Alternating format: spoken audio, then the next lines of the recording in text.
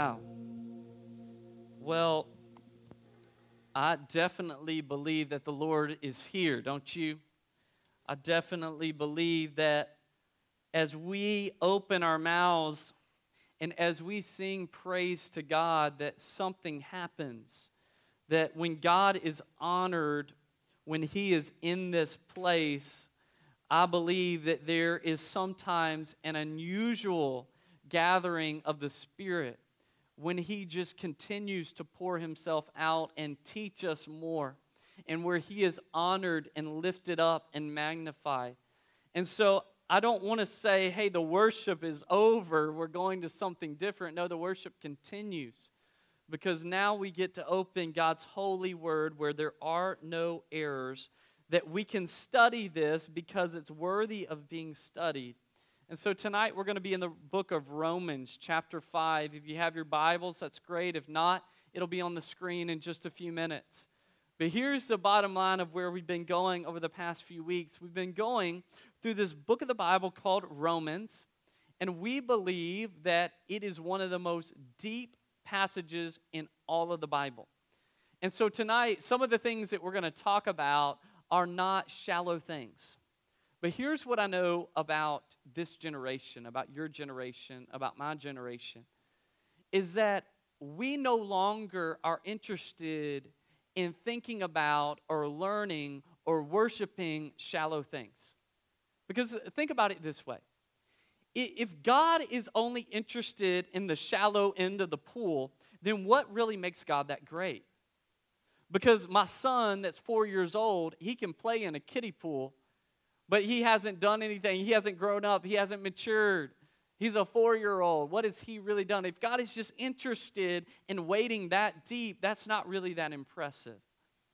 But if God has some depths that we can go to, that for some are mysterious, for some are unknowing, that for some that we actually have to turn on our brains, I'm so thankful we have a God that is both completely understandable in the sense that we can understand who He is. We'll never understand everything about Him. But He provides some mystery, and He asks us to actually turn on our brain when we come to Him. And so as we come to this passage, I was thinking about two friends of mine that I had growing up in high school. And most of you have probably had a similar situation.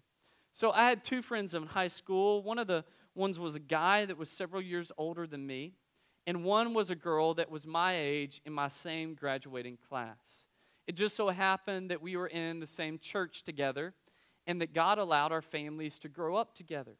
And so as I was growing up, I looked up to the older brother in the family because he was somebody that I wanted to emulate. He wanted to go into the ministry, similar to what I felt called to do.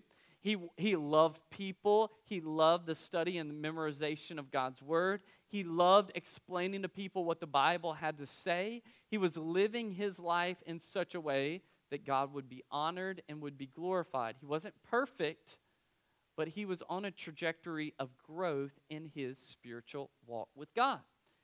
And so I admired him. I looked up to him as someone several years older than me. But for his sister, who was my age, we had grown up together since middle school. And some of you may have seen this throughout different seasons of your life. When something significant changes in their life, like going from middle school to high school or high school to college, or some significant season shift, they change. You know what I'm talking about?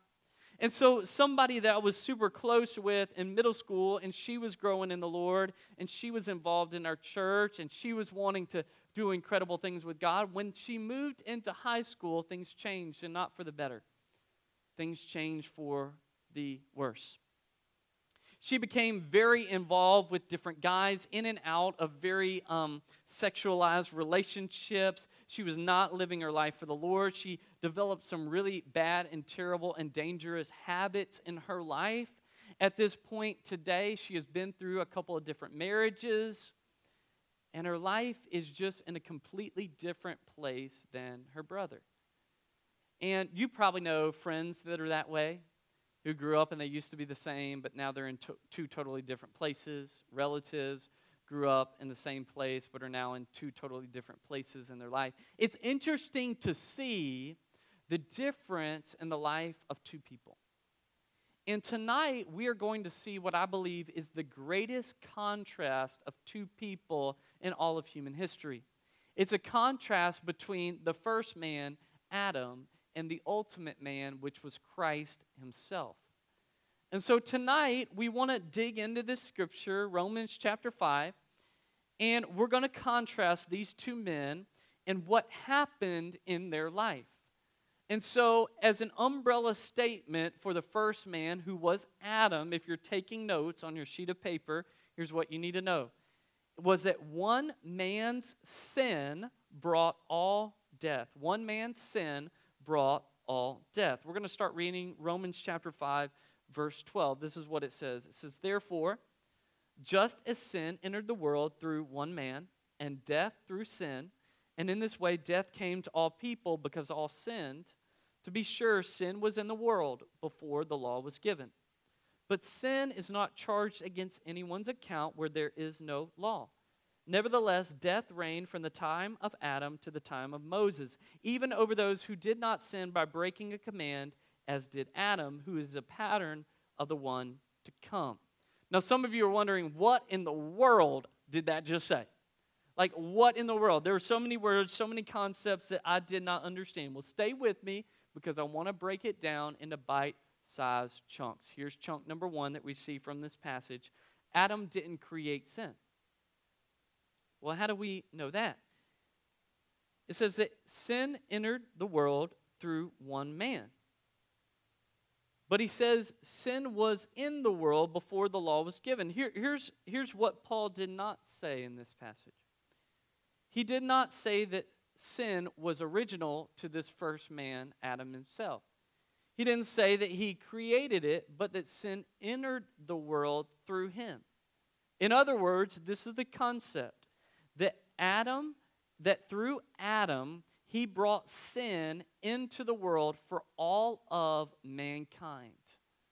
So we believe in the Bible that it says that sin originated with Satan. Sin originated when he, as an angel of God, rebelled against a holy God because he wanted to be greater and he wanted to be worshiped. And because of that desire, sin was original with him, and he was cast down out of the legion of angels onto the earth. And so you'll see in the opening pages of the Bible that the serpent, Satan himself, was the tempter of Adam and Eve, the first two people. So they didn't create sin, they simply ushered in sin for all of mankind. Second thing we need to see from this passage is that Adam, because of sin, he was held responsible. What do I mean by that? Well, here's the deal. What we believe is that in creation, God created the man first, and then he created the woman, Eve, his wife, to be the ultimate companion to him, to be the ultimate helpmate, the ultimate completeness of him. And so we believe that in the Garden of Eden, God gave Adam and Eve complete freedom. They had freedom to do literally anything they wanted to do except for one thing, which was to eat the fruit from one specific tree. Now, according to Scripture, in what we call the fall, Genesis chapter 3, when the serpent came to them, tempted them, and said, hey, listen, you really do need to eat that fruit because God knows that if you eat of it, your eyes will be open and you will be more like God. And so Eve took some of that fruit and she bit it, and then she gave some to Adam as well. Now, usually, I don't know about you, but when someone does something first, they are the first people that get in trouble, right? They're the first people that get punished. So if my son Jake pushes my son James, and then James pushes Jake back, guess who I'm going to get onto first? Jake, because he started it all, right? And so, Josh, why in this passage is Adam blamed for something that Eve first did? Why is her name not even mentioned in here? Because after all, she sinned first. She's the one who gave into the temptation first. Why wasn't she held responsible? Here's the reason for that. Because God gave the command to Adam directly. And since God gave the command to Adam directly, then he held the responsibility to make sure that not only for himself, but for Eve as well, that they would stay away from that one thing that God said was not right. Third thing you need to know is that death is the ultimate punishment. It doesn't seem like from the first couple of chapters in Genesis that God created man with the intention that he would die. You pick that up? I know that's kind of weird. That's kind of different to think about. But according to this passage right here, man was not created to die. Death only came as the ultimate punishment for what Adam and Eve did. So, if we want to speculate for a minute, I believe that if Adam and Eve would have never sinned and never taken that fruit, that they would still be on this earth. I really believe that. Because death is ultimately regarded as a punishment. And now we know that every single person that walks the planet has to go through the agony somewhere, somehow of dying. That is a surety in life. You know, you think about last week, we watched the funeral of a man named Billy Graham, 99 years old. He had preached the gospel for years in stadiums, on television, on the radio. His ministry had been responsible for allowing so many people around the world to hear the incredible gospel message. But the truth is, even a man like Billy Graham realized that death was a reality. Because he spoke about it before he died. He said, hey, listen, when you hear about me dying, here's the thing. I've just changed my address. I just changed my address from being here to being ultimately in heaven with God. But we realize that death is the ultimate punishment. And here's why. Here's why people ultimately die. Because they have a transmitted disease called sin. They have a transmitted disease called sin. A couple years ago, there was this epidemic called Zika virus that was spreading around like crazy, especially in tropical environments. It was spread by mosquitoes. They would infect you with this specific disease. And the real difficulty or problem with this specific disease was that if you were a pregnant mother, and if you contracted this disease, the disease would then be transmitted to your unborn child. And because it was transmitted to your unborn child, what would happen is that in the earliest stages of development, it would cause birth defects. And so when that child was born, he or she would be born with incredibly difficult circumstances that they faced. Physical abnormalities. Things that would not be easy to have or to deal with, would require multiple surgeries and therapy and the like. So I went to that country understanding that there was an epidemic that had been transmitted and it had gone viral in so many different ways. Not only in the country of Haiti, but across the whole Caribbean. And it had spread back to the United States. And so one member of our team, while we were there, actually contracted the disease. And so I actually had to call the CDC in Tennessee and let them know, hey, we've got one of the first cases in the state of Tennessee because of our trip to Haiti. They weren't that happy, but they dealt with it because that's their job, right? That's not my job. I'm like, yeah, I'm not a doctor. So, but here's the thing. The truth is that just like those pregnant mothers could transmit this disease to their unborn child, the truth is that from Adam and Eve on, every single person that has been born was transmitted with a disease that they were born with. And that disease is called sin. And what that means is every single person in this room tonight has a natural inclination towards sin. What's sin? Sin Sin is missing the mark. Sin is disobeying God. Sin is ultimately evil, and it is anti-God. But here's the thing that you need to know. We can't get rid of it. We can't get rid of it on our own. We can't wish it away. We can't try to earn this state of goodness so that we won't ever have to deal with it. No, we are with this disease, and here's the problem. This disease always brings about death. The mortality rate is 100%. You cannot be cured.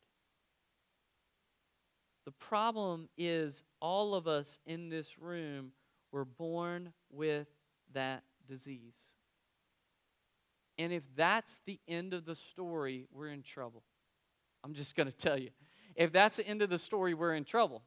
You're like, man, this is not sounding good, Josh. This is not sounding promising. Because you just told me that we've got an incurable disease. You just told me that it brings about death. If that was the end of the story, if one man's sin brought all death, and that was the only thing that we had to talk about tonight, this would not be a nice message. It would not be encouraging. But luckily, we have something great to talk about, because we have the opportunity to talk about the other man tonight. And the truth of the matter is that one man's death brought eternal life. And that one man was Jesus himself.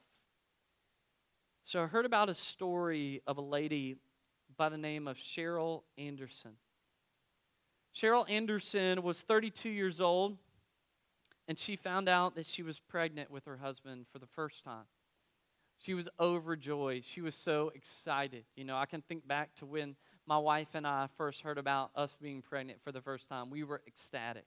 We were so excited. We told our parents. They went nuts, literally crazy, and they still are. But it was such a joyous time in her life. 2 months into her pregnancy, though, something very tragic happened.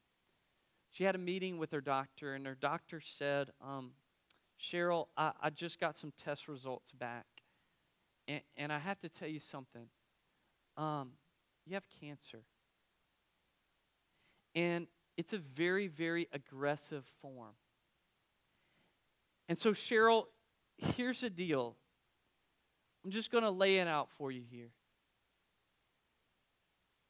If we give you radiation and chemotherapy, we believe we can cure you. But in order to do that, we'll have to abort your unborn child. That's the only way this can work. And she said, no. She said, first of all, you're not going to abort my child. And second of all, I'm not going to take the chemotherapy, and I'm not going to take the radiation. In fact, I'm not going to take any painkiller except for one, because it has been rated to be the least dreadful for the child. Have the least amount of risk for the child. And as she began to continue on, and she went into her second trimester, her body began to break down rapidly. Rapidly. And they said, Cheryl, listen, we know where this is going. We can't even guarantee you that you will be able to live long enough to bring your baby to term. We don't even know if this is going to be possible. And I'm not sure if she was a believer or a Christian or not, but she said, I have faith. I believe that this is going to work out. And I'm not going to do anything to risk the life of that child. 6 months into her pregnancy, her doctor came to her and he said, Cheryl, here's the deal. You are not going to live much longer. We have to take the baby today. And she said, then let's do it. So they put her under an anesthetic. They did a C-section. They took the baby out. The baby was born healthy. as she came out of the anesthetic, as she began to wake up, they showed her her baby. They were able to say, this baby has been born healthy. But just a couple hours after that, Cheryl passed away. And as I was thinking about the story of Cheryl, what a powerful illustration it is in modern day terminology that one person would risk their life for another. That one person would give their life so that someone else could live. That someone else, that she would put it all on the line for her child. And the truth of the gospel is that every single one of us have been that child. Every single one of us has been the recipient of a God who stepped out of comfort, out of high authority, stepped into the world that we know with temptations, with trials, with difficulty, with hurt, with anguish. And that God took on himself the sin of the entire world that was not just physically difficult, but spiritually and emotionally unlike anything that we could ever experience. We cannot experience that pain. We cannot experience or even imagine that weight. But he took it upon himself as a sacrifice for you and for me so that we could have life. So that we could be cured from a disease that was incurable aside from him giving his own life for us. That's an incredible message. And so, what this one man, Jesus, did for you and for me is much greater than what that other man, Adam, did to us. You get me? And so, just a couple of things to think about tonight. These are great things. That Christ's act to save was greater than Adam's act to destroy. This is a great news. Because here's what happened. Here's what it says in verse 15. It says, the gift, meaning what God has done, is not like the trespass, like what Adam has done. For if the many died by the trespass of one man, how much more did God's grace and the gift that came by the grace of the one man, Jesus Christ, overflow to many? You know how I know that what Christ did to save us is greater than Adam's act to defeat us and to ultimately destroy us? Because it's way easier to kill than it is to bring life. Did you know that?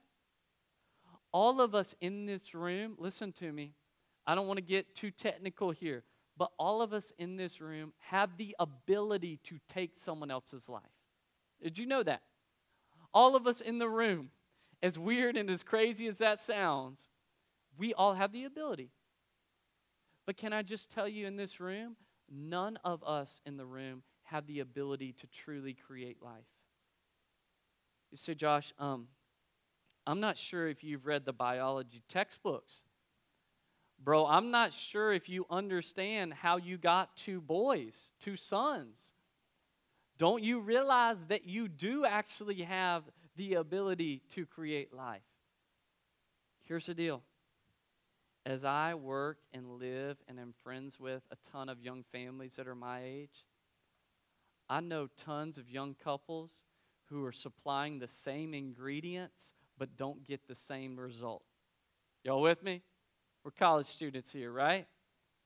They doing the same thing, but they're not having kids. They want kids. They want to have kids. Some of you, your parents, tried to have kids for a long time before you were born. Some of you have relatives and friends that are trying to have kids right now. They doing what they supposed to be doing. Here's a question. At some point, we have to begin to realize, hey, hold on. I can't just supply this and ultimately now everything's going to be fine and I'm going to be able to be responsible for creating life. No, we believe that there is something supernatural that happens in the creating of life. And so here's the deal. Because Adam tried to destroy our life by what he did, by the sin that he did. But Christ came to give life, to bring us true life, to save our lives from the path that we were on, to save us from an incurable disease. That is much greater, that is much harder, that is much more significant than what Adam did, and how thankful and grateful I am to our God, Jesus Christ. The commentator John MacArthur says it better than I ever could. Listen to this. It says, Jesus Christ broke the power of sin and death. But the converse is not true. Sin and death cannot break the power of Jesus Christ. The condemnation of Adam's sin is reversible. The redemption of Jesus Christ is not. The effect of Adam's act is permanent, only if not nullified by Christ. The effect of Christ's act, however, is permanent for believing individuals and not subject to reversal or nullification. We have the great assurance that once we are in Jesus Christ, we are in Him forever. His act to save was greater than Adam's act to destroy. Second thing is this, that Christ's justification was greater than Adam's condemnation. Verse 16, it says, nor can the gift of God be compared with the result of one man's sin. The judgment followed one sin and brought, that word, condemnation. But the gift followed many trespasses and brought justification. Now, think about this with me. When Adam and Eve ate the forbidden fruit, that was the only way that they could have sinned at that time. And according to God, they had the freedom to do anything else. But that one act, no matter how big or how small it seems to us today, had enough of an effect to condemn all of mankind. This shows us how serious God is about sin. But don't miss the second part. The second part is the gift that followed was the gift of rescue and redemption that was offered to all people for all sin.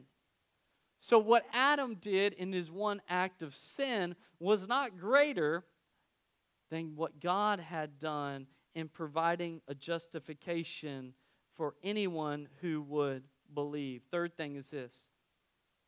Christ made man more like God. Adam made man less like God.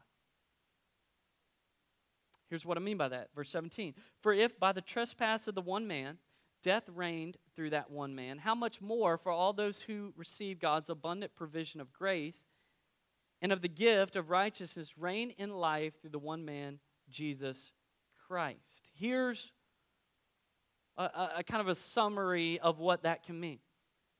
You remember that in Genesis chapter 3 when the serpent tempts Adam and Eve, he says, here's the temptation. The temptation is eat that fruit because if you do, you will be more like God. They ate the fruit and they did not become more like God. That was a lie. They actually became less like God. They were kicked out of fellowship with God. They had to clothe themselves because they were scared of God. They had more and more and more of a distance from God and more of a difference from God by committing that act of sin. But when Jesus came to the earth, he said, I realize that there's a separation. That's why I'm here. And I realize that I can enter into mankind, can become like them, yet without sin, and I can provide a way for them to become more and more and more like me, to have a relationship with me, to have fellowship with me, to have the lights on. I'm glad there we go. To have a fellowship with Him, to have a relationship with Him, that you and I now, because of Jesus, have the opportunity, listen, to be more like God. So whereas Adam intended for us to become more like God, he actually made us less like God. But what Jesus did was actually true. He actually wanted us to become more like God, and he accomplished that, and that is incredible news. Next thing is this: Christ's act of obedience was greater than Adam's act of disobedience. Look at verse 18 and 19. It says, consequently, just as one trespass resulted in condemnation for all people, that's disobedience, so also one righteous act resulted in justification and life for all people. For just as through the disobedience of one man the many were made sinners, so also through the obedience of one man the many were made righteous. Here's the deal.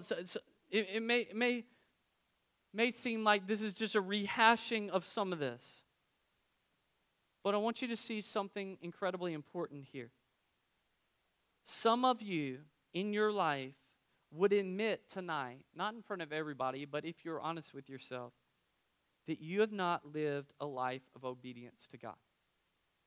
That there are a lot of things in your life that you're not proud of. That there's a lot of things in your life that you realize you have turned your back on God. You've said to him, I'm going to do it my way. I don't need you. I don't want you in my life. And you have intentionally disregarded his plan. So the question is, does that disregard disqualify you from life with God? The answer, according to this passage, is no. Because the great news of the gospel is when we were the most disobedient, Christ was still obedient to the Father and came down and hung on the cross and died for you and died for me. So that even people who are incredibly disobedient, even people who have turned their back on God, even people who have spat in his face, even people who have made fun of him and mocked him, can come into a right relationship with him because his obedience is greater than their disobedience. Y'all with me? Isn't that good news? Someone say yes. Okay, good.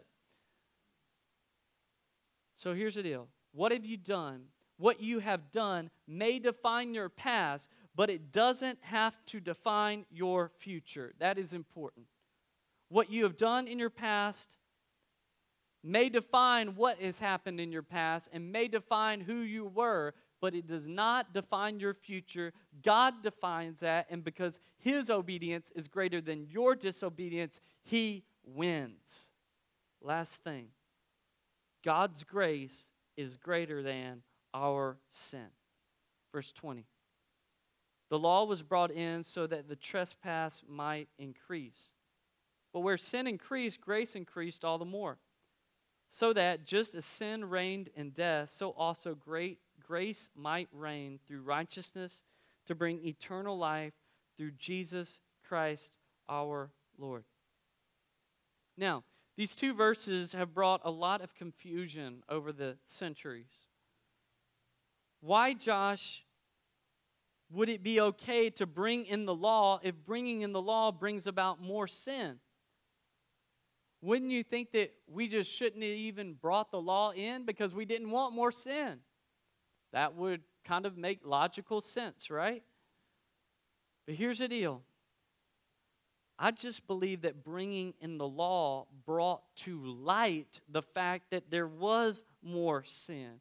It helps us to realize the rebellious disease that we were birthed with, that we talked about before. When I was in high school, our church took a trip to Florida, and students would stay in host homes, okay? Very, very popular to stay in host homes, right? It saved us a lot of money on hotel bills. So we went to a host home, and one particular host home, their leader, the host home leader, told one of my friends, he said, hey, listen, so glad you're here tonight, but I just need to tell you one thing. Whatever you do not look under the bed. What's the first thing you think you did? Look under the bed, you know. Some of you are like that with stop signs. You know, it's like, no, gonna keep on going. I'm not calling any names, but, you know, someone in here may have had that struggle recently. I don't know. But here's the deal. Here's the deal. Having the law actually brings out the fact that we are by nature rebellious people. That we are people that are born with a sin nature, and we still got problems. But here's the good news. Where sin increases, grace increases all the more. And God's grace is greater to cover any single thing that you do. Can I just be real with you just for a moment? Listen very, very carefully. This is very important. Every single person in this room struggles with sin. Can we just say that? Every single person in this room struggles with sin. Every single person has a habit that they would not want to admit tonight, me included. Every single person gets frustrated with themselves when they continually fall into the same trap. Man, didn't I know that would be there? Didn't I overcome that temptation by now? Didn't I learn the first time, the second time, the third time, the 30th time? Didn't I learn then? It's frustrating. And it's difficult. But here's the good news. That tonight, for every single one of us, God promises that He will cover our sin with His grace if we will accept it. We don't have to earn it, by the way. We could never earn it. We don't deserve it. We could not ever deserve it. It is given to us freely. We just have to accept it. And that, listen to me, no matter what you've done, God's grace is greater. No matter who you've been, God's grace is greater. No matter what valley you are in right now, listen to me, God's grace is greater. Remember that story from the very beginning of the message where I talked about those two people. One that ended up a family man, a pastor, the other of which is still trying to find her way in life. Well, that guy that I greatly respect and greatly admire just about a month ago lost his 7-year-old son in a tragic situation where literally he was playing out in the yard and all of a sudden he collapsed. They took him to the doctor and the doctor said his heart is not working right. He will not make it past today. Gone like that.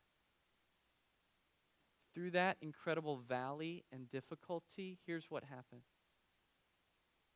This guy who I know and I respect, he says something like this, that even in the deepest valley, even at the darkest hour, God's grace is still greater. So if it's personal sin in your life, listen to me. Let's tonight get that at the feet of the Lord and say, God, would you cover this with your grace? Would you? And if you ask Him to do that, He will. Some of you are going through one of the most difficult situations in your life. And it's disassociated from any sin. It's just a struggle. It's just a trial. It's just a terrible time and terrible season in your life. And here's what I have to tell you tonight. That because of one man's death, you can have eternal life. And that one man provides grace for you in the midst of your most difficult hour. This is the great, incredible news of the gospel. That the difference between these two men, Adam and Christ, could not be any more opposite. But we don't have to live our lives only for what Adam has done. But we have the opportunity to live in the reality that Christ has given us something that is amazing, truly amazing. So here's what I want us to do as we close tonight. I'm going to ask the band to come back up. And I'm going to just ask you if you'll close your eyes and bow your heads tonight. And the only reason that we're doing this is so that you can get alone with the Lord. so that you can just focus on Him. I know a lot of things have been said tonight. And I know God has an incredible way of speaking directly into your life. It might not be out of my mouth. It might be something that I didn't say. It might be a verse of Scripture. It might be a story I told. It might be something completely different and off the wall. But I really do believe that if you were listening, that God was speaking. And so tonight, I just want to give you an opportunity right now. And I want to talk to two different groups of people in the room. So just bear with me just for a minute. I want to talk to a first group of people that tonight you say, Josh, for the first time, I am beginning to realize what the gospel is all about. That the gospel starts with bad news. And the bad news is that one man's sin brought death to all people. Death because of sin. And I realized that I was born with a sin nature. And I realized that different pieces of my life are not honoring and glorifying to God. But tonight, Josh, I have realized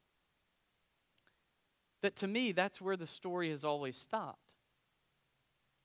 And I have not accepted what God has done for me. I have not accepted the grace. I have not accepted forgiveness. I've not asked God to change my life. I've not turned my life over to Him. I have not surrendered. And you say, tonight, I want to do that. I want to give you an opportunity right now to begin a relationship with the God that I talked about. A real God. One true God. And what I'm going to do is I'm just going to lead you through a prayer. Now, I have to tell you this.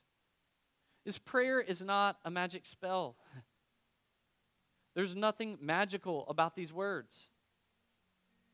But just as I went to an altar and got married to my wife and confessed to her some significant vows, and those sealed our relationship for the rest of our earthly lives, I believe that God asks us to do the similar thing with Him.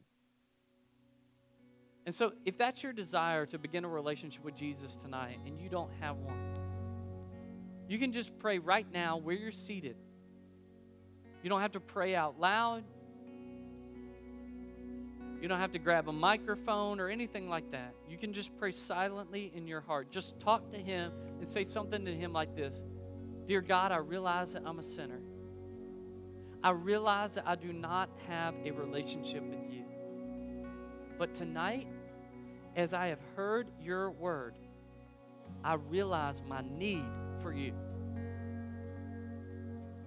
And so tonight, God, I'm going to ask you to forgive me of my sins and to save me, to make me different, to change my life forever. Jesus, tonight, I surrender to the one man whose death brought eternal life to anyone who would believe. I'm going to ask every head bowed, every eye closed. I'm looking around, but I just want to see, is there anybody tonight that prayed that? Just raise your hand right now. Anybody who prayed that tonight? Anybody? Anybody in the room tonight?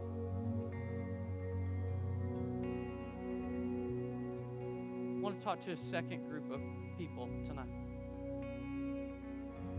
So it's people tonight who they realize that they're Christians, they realize that they're believers, but tonight they haven't been living like it. They've been living in sin, not in the grace that God provides. They've been living in defeat and not victory. They've been living where they're always sulking and not where they're victorious. Not where they have the power to overcome from the Holy Spirit. And so tonight, you just need somebody to pray for you. You feel like you need strength from the Lord. You need a fresh start tonight. And so is there anybody in the room tonight, you just say, hey, pray for me on that? I know I'm a Christian. Anybody? Yep. Who else? Yep. All across the room, people raising their hands. I'm just going to pray for you right now. You can put your hands down. I just want to pray for you. I'm going to ask everybody in the room, if your hand wasn't raised, hey, pray for someone you don't have to know who raised their hand. Just say, I want to pray for anybody tonight who raised their hand. I want to pray for what they're going through. God, I pray for those that just raised their hand, that need a fresh start, that maybe aren't living like they should be. And so tonight, I just pray that you would change them from the inside out, that you would help them to realize the reality of the gospel. That is, it starts with bad news, but it certainly doesn't end there. That you have provided a new life, that you have provided a new start, that you have provided your Holy Spirit to guide and convict us, that you comfort us, that right now, God, I believe you are praying for us to the Father on our behalf. So Jesus, tonight, we want to say thank you for who you are, just like we started the whole night. We are overwhelmed at who you are. God, words are not enough. God, we are so overcome with this idea tonight that we are so undeserving of all the things that we talked about, and yet you still give them to us, and you give them in abundance. You give them to us in extravagance. And God, we just want to say to you tonight in response, thank you, thank you, thank you. So I pray now as we continue to respond that you would work and move as only you can. And it's in Jesus' name we pray. Amen. Over these next few minutes, here's what we're going to do. We're going to have a time of response. If that means you need to stand and sing, do that. If that means you need to come and you need to kneel on one of these steps and pray, that's fine. If you need to grab a friend and say, hey, I need to talk to you about something. I believe God is telling me something, and I just need someone to help hold me accountable tonight. Grab somebody. Tell somebody about it. If you want to come talk to me, I'll be in the back. There's something going on in your life, something that's happening. I want to talk to you. I'll be here for as long as I need to be here after the service. So you don't have to come up right now, but listen, whatever God calls you to respond in this time, hey, let's do it. But let's also celebrate our incredible God that we have, that we serve, that we worship. As Spencer and the band leads, you respond.